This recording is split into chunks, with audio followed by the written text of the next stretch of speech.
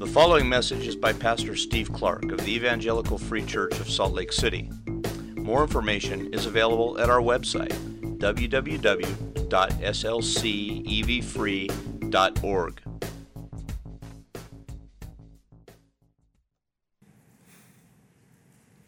Father, it is a great privilege that you, the awesome God, the Almighty, the Holy One, has called us and made a way for us to come into your presence and speak with you, to commune with you.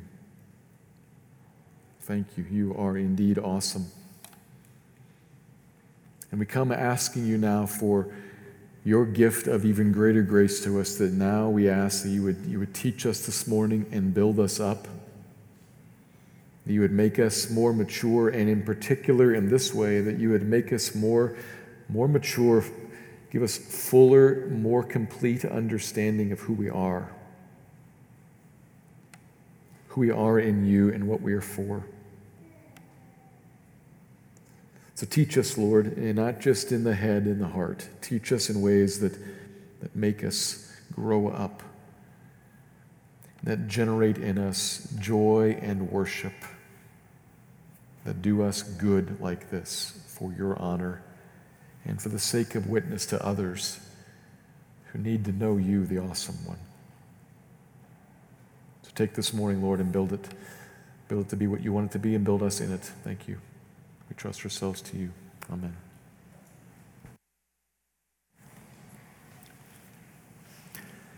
Last week, as we looked at 1 Peter chapter 2, verses 4 to 8, we considered the challenge of life here in this fallen world for us, the Christian. It creates a constant kind of pull on us. We want to hold to the center line. We want to walk towards our promised inheritance that is certain for us, kept in heaven. But as we do, there is just this drift, the world constantly pulling us to walk into its realm and to walk after it and to walk away from faithful fellowship, faithful connection with the Lord. We know what we're supposed to do. We know where we're supposed to head, but it's challenging. It's hard. And so we come to verses 4 to 8, and we considered there some teaching that can help encourage us and strengthen our resolve to fight that drift.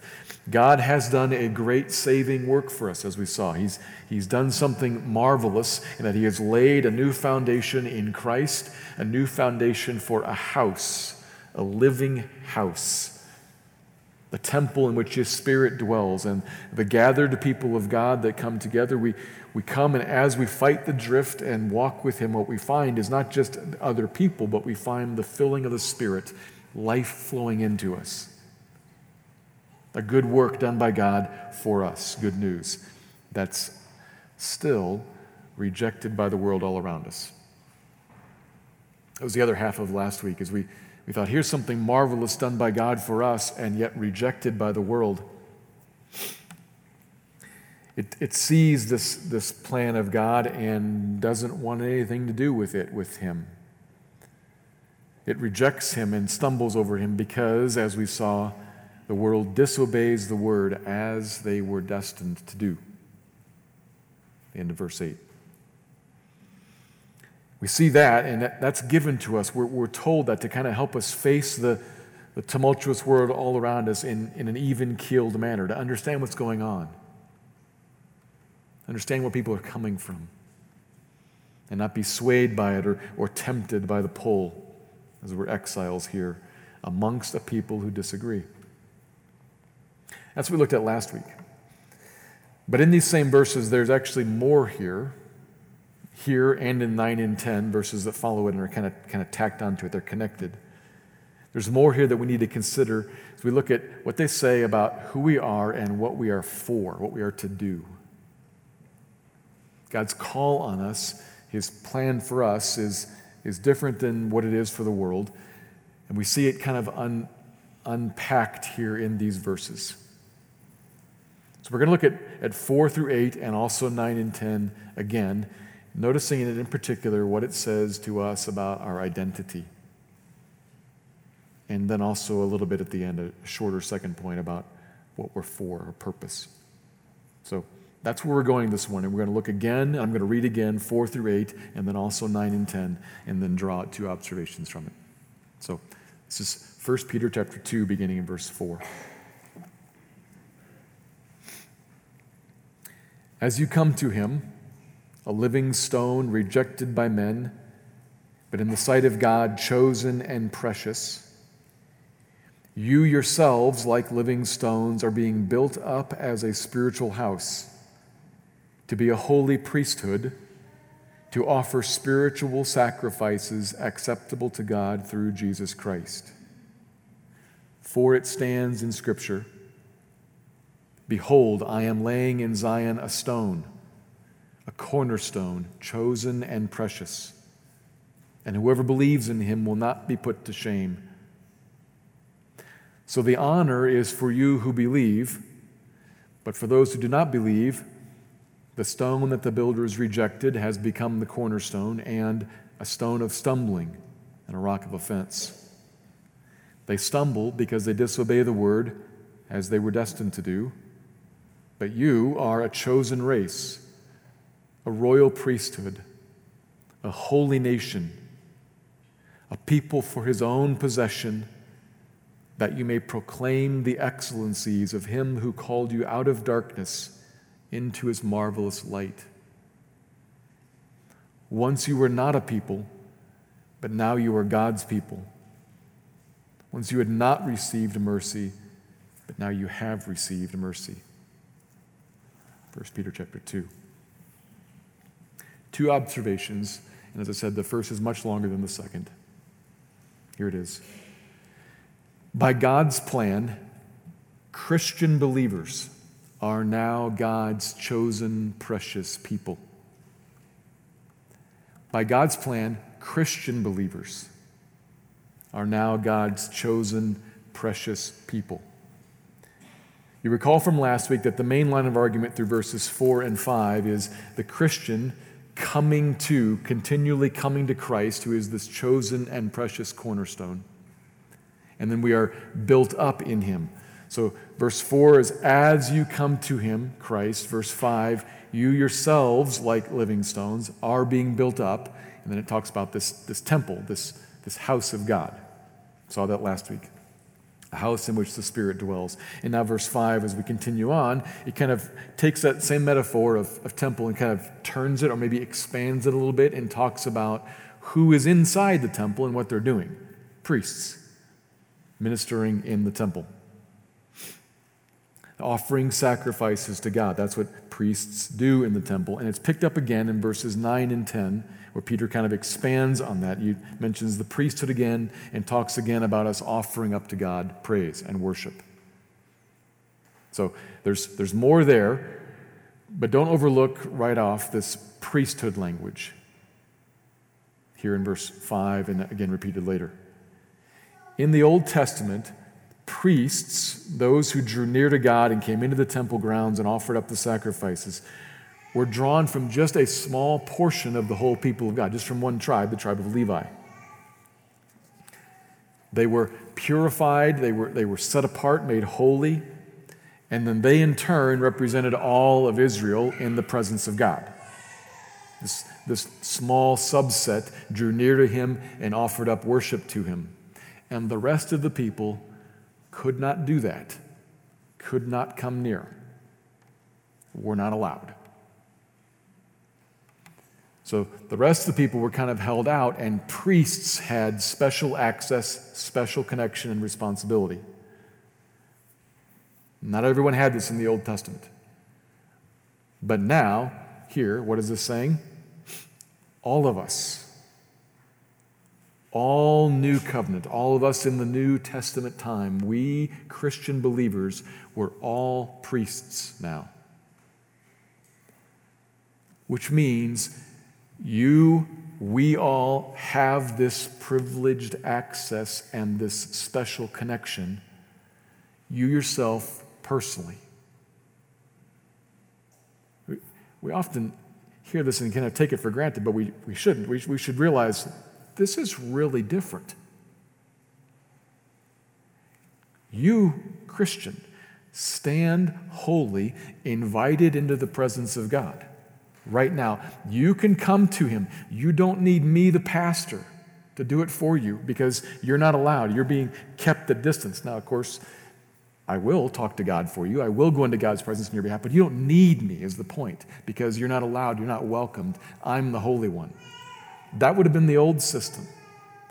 And that's not this one. Every one of us equally, you and me, all of us, priests right now, with Christ having opened the door, and every one of us can come into the very presence of the awesome Holy One and open our mouths and talk to him. And he's eager to listen.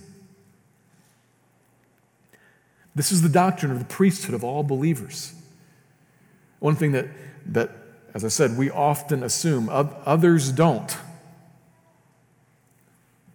And they're wrong about that. But when we get past right and wrong, do you see the privilege? God wants to talk to you. Not me for you. You. You're a priest. You're welcomed in. And in you, God wants to commune directly with you. In you, his Spirit dwells. From you, he draws out praise. He interacts with you personally. This is a precious piece of who you are. But we're just getting started, actually. Verses 9 and 10 have a lot more to say as Peter lays out more of our identity in four kind of short phrases there. Coming out of verse 8, you remember, it says, they stumble, the ones who do not believe in Christ, because they disobey the message, they disobey the word. So they then reject him. That's because they were destined to do so. It says at the very end of the verse. God's plan for them, as we talked about last week, and if that sounds odd to you this week, if that kind of sits with you a little bit strange, I highly encourage you go back and listen to the sermon from last week. We talk more about that there. But that's coming out of the end of verse 8. They set Christ aside. They reject him as they were destined to you. But you, verse 9, big change. A different plan for you. You, Christian, experience a different sovereign work of God. And here again we come right to the doctrine of sovereign election with an interesting twist this morning. He says, but you are a chosen race. Chosen, that is elected, picked by God, a chosen race. And obviously the election element is right there clear in the word chosen. We've talked about that before.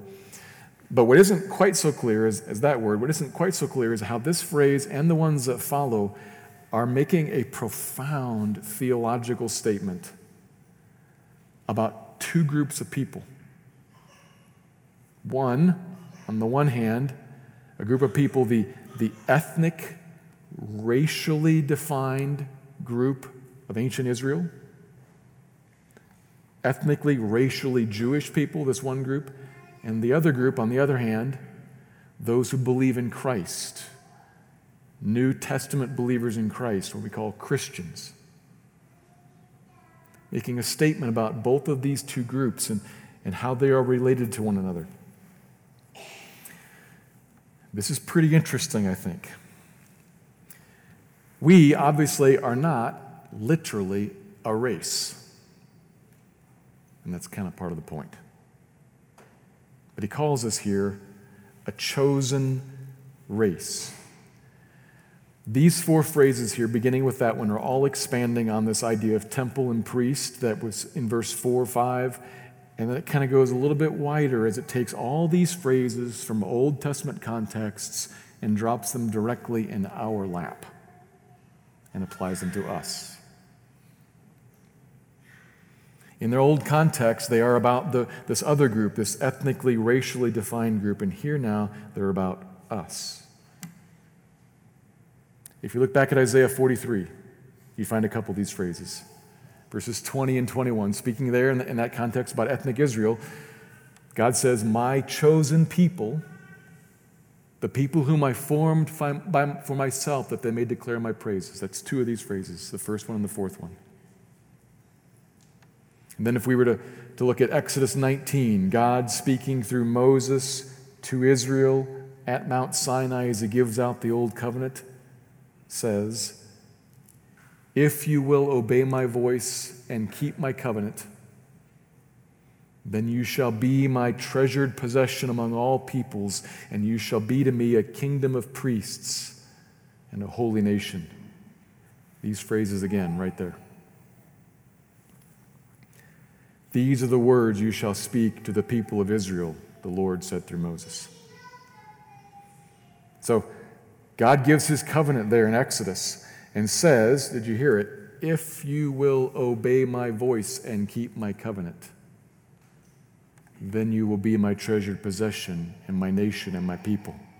If and then. And did they keep faithfully that covenant? The whole answer of the Old Testament is no. And that's why there needed to be a new one. A new covenant, better, made with one faithful son of Abraham, who kept that covenant, and then all who come to him and trust him are credited with his covenant keeping and filled with his Spirit, that we would increasingly walk in obedience to God's commands. The heart-changing Spirit in the new covenant, made with a new covenant people through Christ, the new cornerstone of the new temple. Peter just says that. This is complicated. It's difficult to track. I know it's difficult to follow here, but see this, please. Peter just says this. There's a new cornerstone laid in Zion, and this honor is for you who believe, not for those who do not. This honor is for you who believe. In Christ, you are a chosen race, a royal priesthood, that is, the king's priests. You are a holy nation. You are a people for God's own possession. That's you. It didn't used to be you. Verse 10. You were not a people. You were a hodgepodge. I mean, you look around our room, we are a hodgepodge of people. We are not a race. We are not a group. We are a collection of people gathered together. We were not a people, but now we are a people. We are a chosen people. God's people. So I just state the obvious here. This is hard to understand, and there are a lot of distractions in the room right now. So, I'm going to try to simplify that and help us here. Old Testament promises, specifically spoken to Old Testament people, Peter just drops right on us. That's you. Something significant has changed here. That's important to see. We're going to talk about what all those promises mean, but it's important to see that they have come now to us. And sometimes as soon as I say something like that, or as soon as a passage like this is kind of expressed and made clear, it causes some questions to pop in some people's minds. Probably not in everybody's mind. So I may be creating a question that you're not asking, but it might be that you're asking, but what about ethnic Israel? I mean, what about Israel? Are you saying, pastors, you're talking about this passage, are you saying that God is done with them? That all of this that was about them is now transferred and said just plain clear as day, this is you, and they're over, that God has nothing further for them, that he doesn't care about them and isn't going to do anything with them anymore? Some people kind of ask that question. It pops up in their mind. And the New Testament's answer to that is found in Romans 9, 10, 11. some other places too, but particularly 9, 10, 11, where Paul addresses this question. And in short, his answer there is no future separate plan of God for ethnic Israel. No future separate plan. Or to put it differently, there are not two future plans for two peoples of God. There's one plan for one people, one chosen race, the one holy nation. Paul there talks about one tree, not two trees, one. That current tree has a massive amount of Gentiles grafted into it. But its roots are Abraham, Isaac, and Jacob. Its roots are in the Old Testament with a whole bunch of new Gentile folks in it. But there is coming a point in time when God will move in a unique and significant revival way, a significant evangelistic wave. Who knows when? We don't know when, we don't know how, but a significant evangelistic wave will move through ethnically Jewish people and move them to see Christ, Messiah, is in fact the cornerstone. And they'll trust him. In our language, become Christians. And they get grafted back into that tree. The one plan and the one people of God.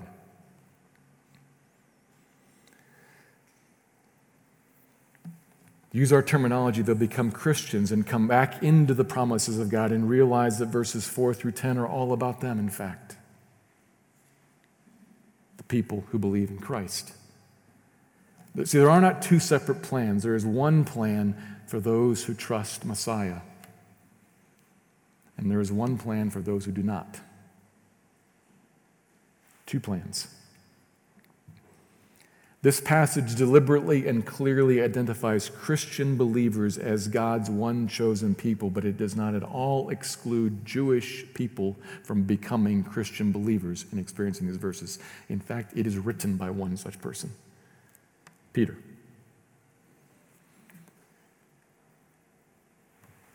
All that it excludes is that there are not two separate plans. The Old Testament honors are for those who believe in Christ, which means they're for you. What do they mean? What are they? We now are God's chosen race, God's kingly royal priests, his holy nation, his possession, along with Abraham and Isaac and Jacob and Sarah and Hannah and Esther and Ruth. Together. And this gloriously fixes your identity. This is telling you who you are.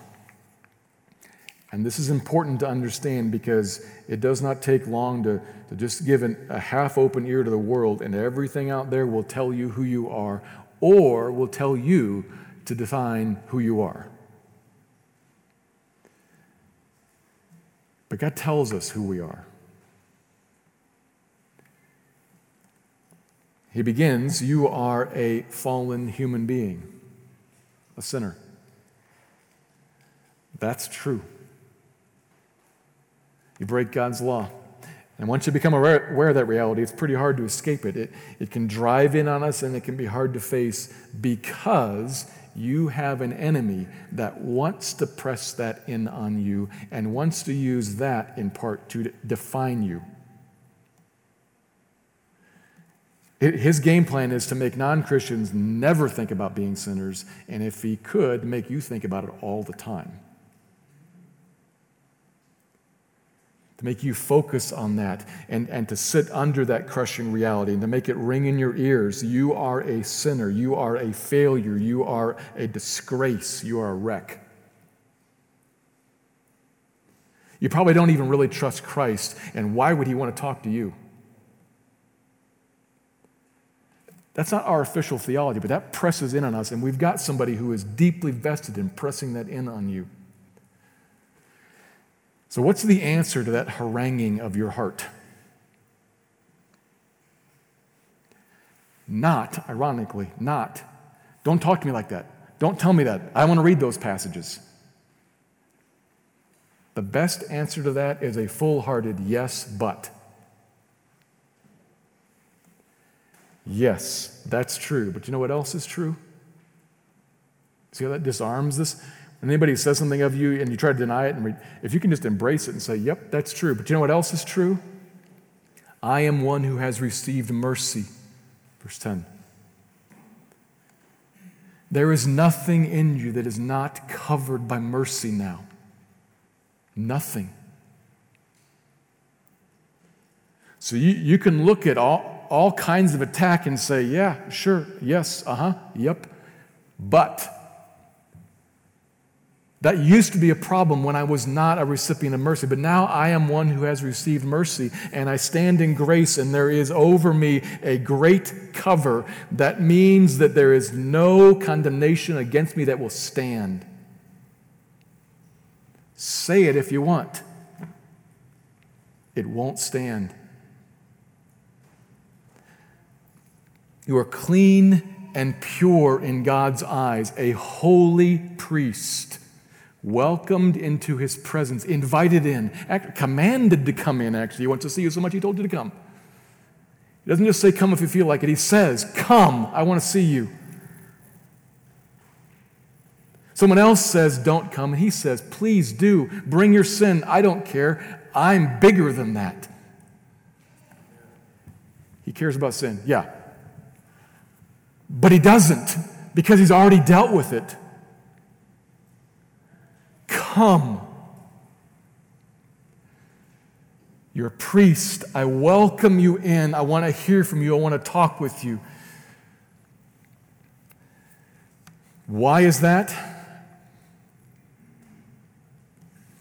Because God chose to love you and make you one of his people. You are a chosen person, a part of a chosen people. And so in this world you may be rejected with disdain, but you are not an orphan. You may be a failure in some particular field, in some particular relationship in this world. Yeah, that may be. But you are part of the royal household in the eyes of God. You may be a nobody. You may be an exile. You may be disenfranchised. You may be hated. But in fact, by God, he just says, well, they did that to Jesus too. What else are they going to do to you? Come, precious, chosen, beloved one. I welcome you. I receive you. I want you.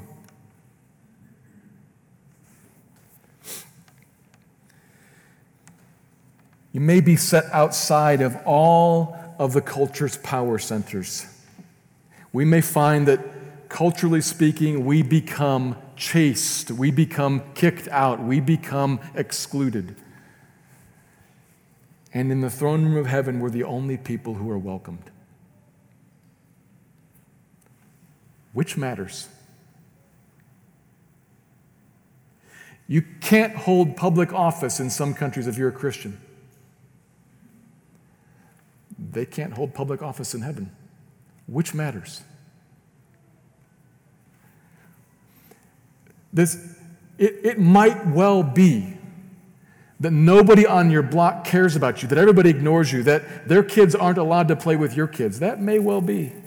That may come. But God says, I put out my hand and I passed over them and I picked you and I drew you near and I welcome you into my presence. You are chosen and precious and loved and desired and forgiven and empowered and owned and cared for and provided for. You have a heritage and a home. It isn't this one. You have a status and a land. Not here.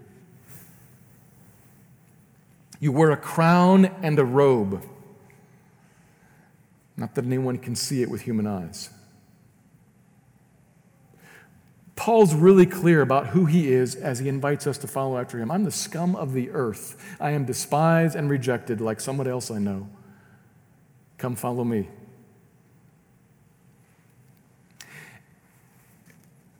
And you got to figure out which one of these identities is dominant in my mind. Because if the scum of the earth, and if the despised and rejected, and if the I'm homeless and I'm excluded and my kids are excluded, if that's the dominant one, then you're going to be drawn by the drift, by the pull, to figure out, how do I fix this so I can improve my lot in life? But if this other one, chosen race, holy nation, royal priesthood, if this other one is dominant, then you'll say, like, I can't improve upon this.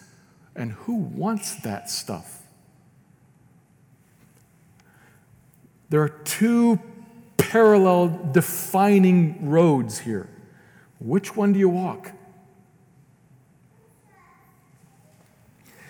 This should come to us as a little bit of a confronting reality, but it shouldn't be a condemning reality. It should be a hope-giving reality. Not just don't go that way, but you don't have to go that way. You've got enough. You're full. You're safe. You're covered. You're forgiven. You're blessed. You're His.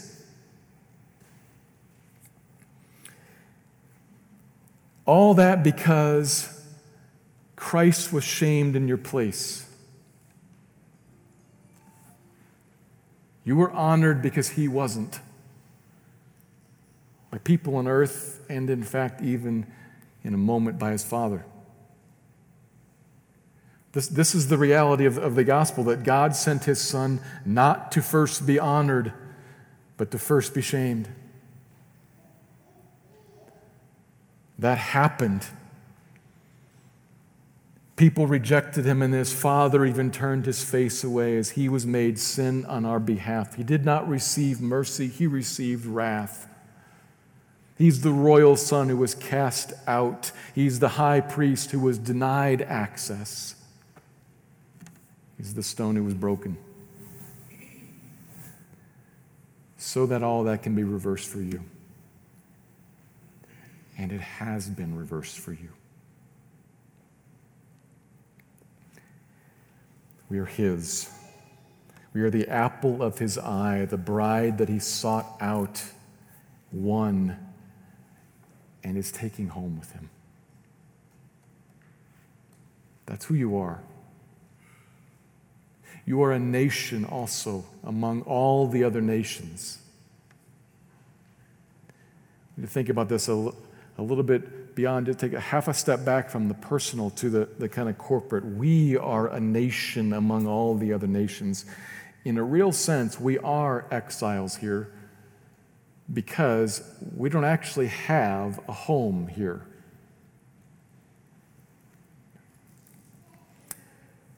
We are citizens,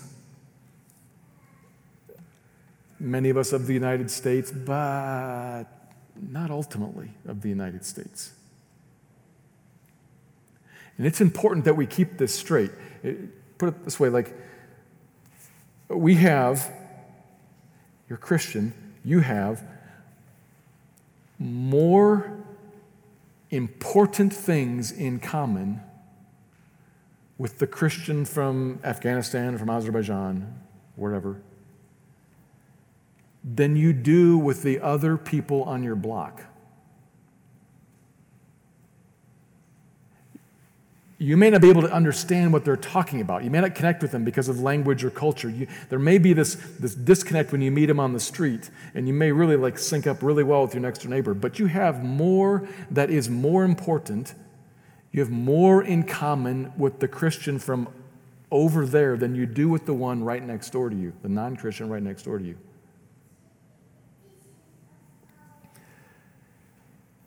That should affect how we think about national and international events. I'm thankful that we prayed this morning about Afghan pastors, Afghan Christians. It should affect how you think about, what do I do with people over there, out there? They're my brothers and sisters. They're the people that I'm actually in one family with. I'm part of their race, their nation. their race. That's interesting. We're a race amongst the races, which I think is particularly important for us to think about now, this racially charged environment that we live in. Our racial identity transcends black, white, Asian, Latino, etc. They're all particular heritages with histories that need to be thought about carefully. Yes, I grant that. However, they are not ultimate. We are a Christian race, which is weird to say, but means that if you're black and I'm white and we're both Christians, we are of the same race, we have the same blood in our veins, and that is more important and more lasting. His family name defines the both of us. We're different, and we have more in common with each other than we do with the other people of our same skin color or same ethnic background.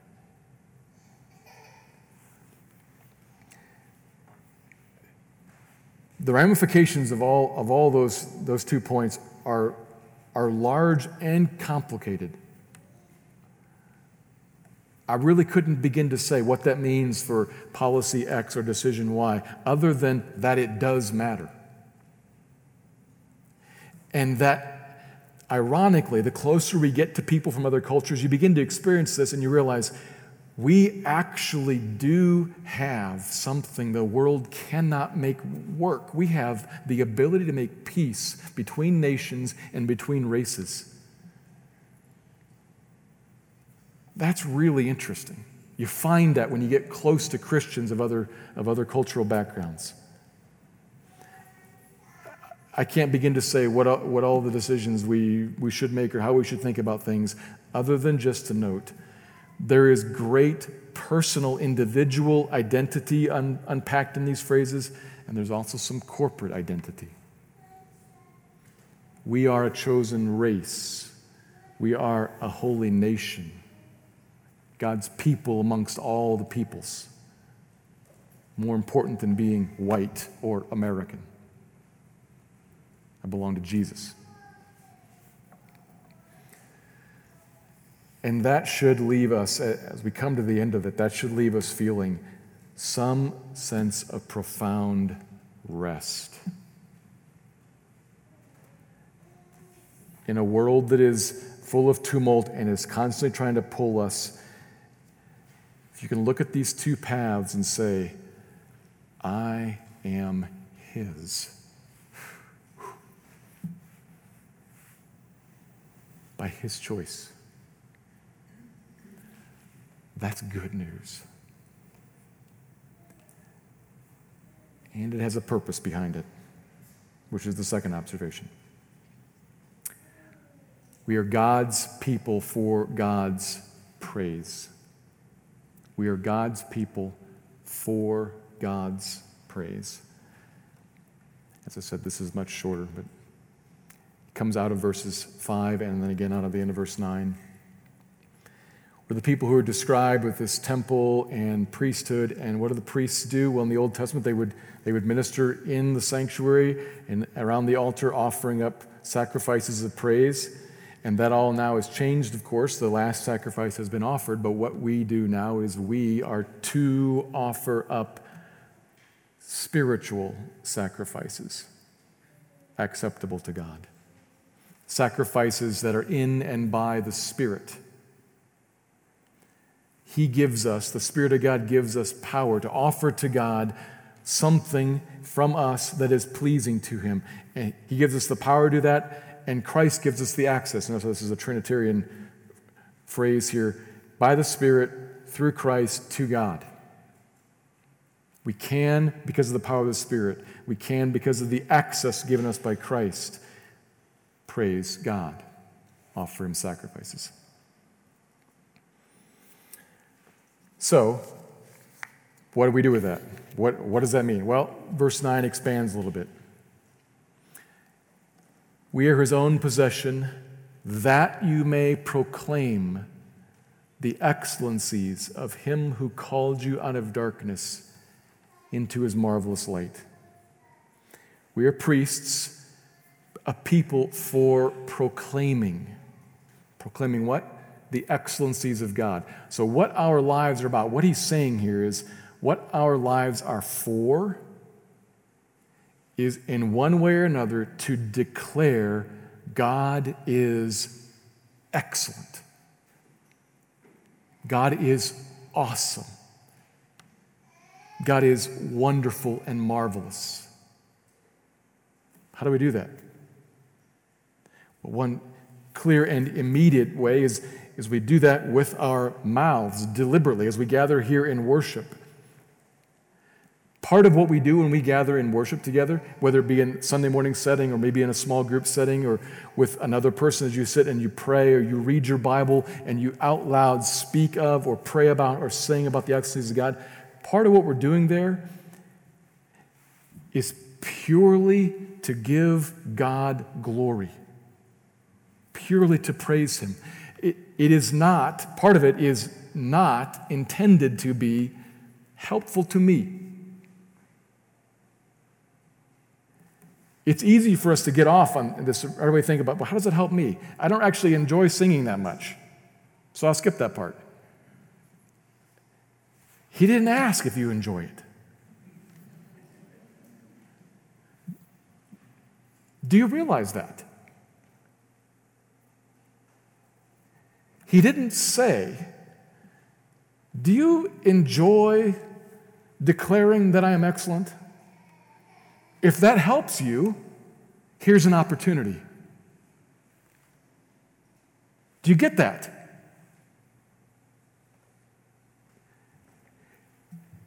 He is God and is excellent and is worthy of being praised and has told us that is right.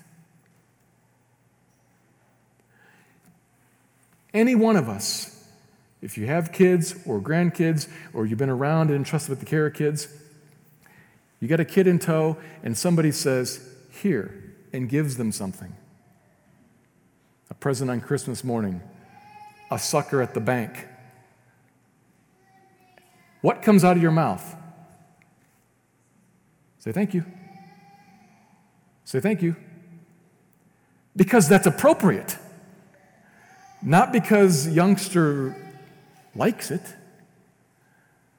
Because we recognize there's a relationship here that one has blessed you of his or her own choice, and your appropriate response is to say, that was nice of you, thank you.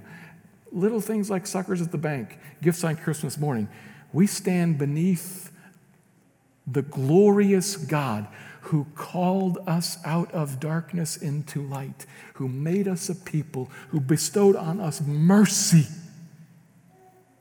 Not because there was anything in us worthy of that, but because he, of his own choice, decided to. And we say, thank you. You are awesome. Because it's appropriate and he is worthy of being praised, worthy of having his excellencies declared. That he may hear them and be honored by them, and that all the spiritual forces of evil that watch in the heavenlies, and all of the angelic beings that watch in the heavenlies may hear it and may see, yes, that is right, he is awesome. What he has done to this one, he has saved this enemy, this one who was wandering in darkness, not looking for him, wandering in darkness, running. He grabbed that person, redeemed that person, made that person to understand and to walk in and live in marvelous light. He did that. He is awesome. And they get that from watching us interact with him. He is worthy of being praised. What comes out of our mouths in a setting like this, what comes out of our mouths as we sit over our Bibles by ourselves or with others as we pray, should be the declaration of his excellencies. That's why he made us. So that you may proclaim his excellencies. That he may be honored, that the angelic and demonic forces may hear it and may see and praise him, and that others around us in the world may see it also. It does them good. It shows them who is excellent, not just as we worship in our sanctuary or as we study our Bibles and pray, but something that we might call evangelistic proclamation. As we proclaim out loud to others, you know what's excellent. Not what you're drawn to, Him. We do that with our words and with our deeds. And actually, that's not stated explicitly here, but that's where much of the rest of the book goes. If you were to glance ahead, you'd see that's where much of the rest of the book goes. How we interact in a way that is winsome. We'll talk about that more in the future. But we may end with thinking, there should be something here in the proclaiming of His excellencies, even to ourselves.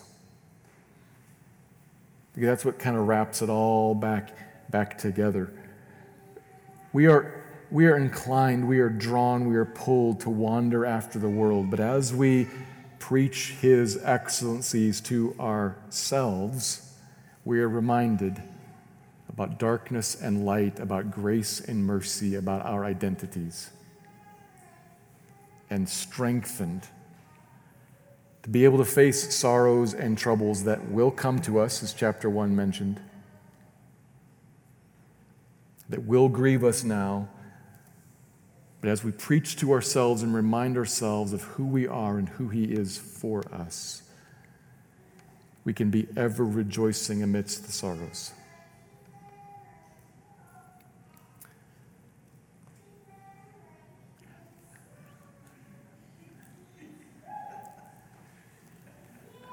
Can we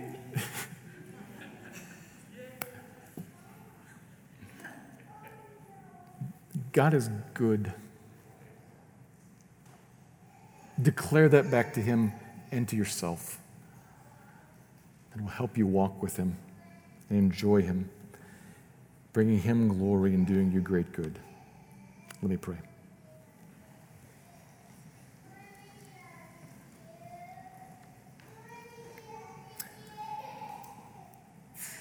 Lord, have mercy on us each day. We are objects of your mercy. You are kind and good. Meet us again today. Remind us of that, of who you have made us to be, of who we are, and draw out from us praise. Thank you, Lord. Amen. Thank you for listening to this message by Pastor Steve Clark of the Evangelical Free Church of Salt Lake City in Salt Lake City, Utah. Feel free to make copies of this message to give to others, but please do not charge for these copies or alter the content in any way without permission. We invite you to visit our website at www.slcevfree.org or call us directly at area code 801-943-0091. Our mailing address is Evangelical Free Church of Salt Lake City, 6515 South Lion Lane, Salt Lake City, Utah, 84121.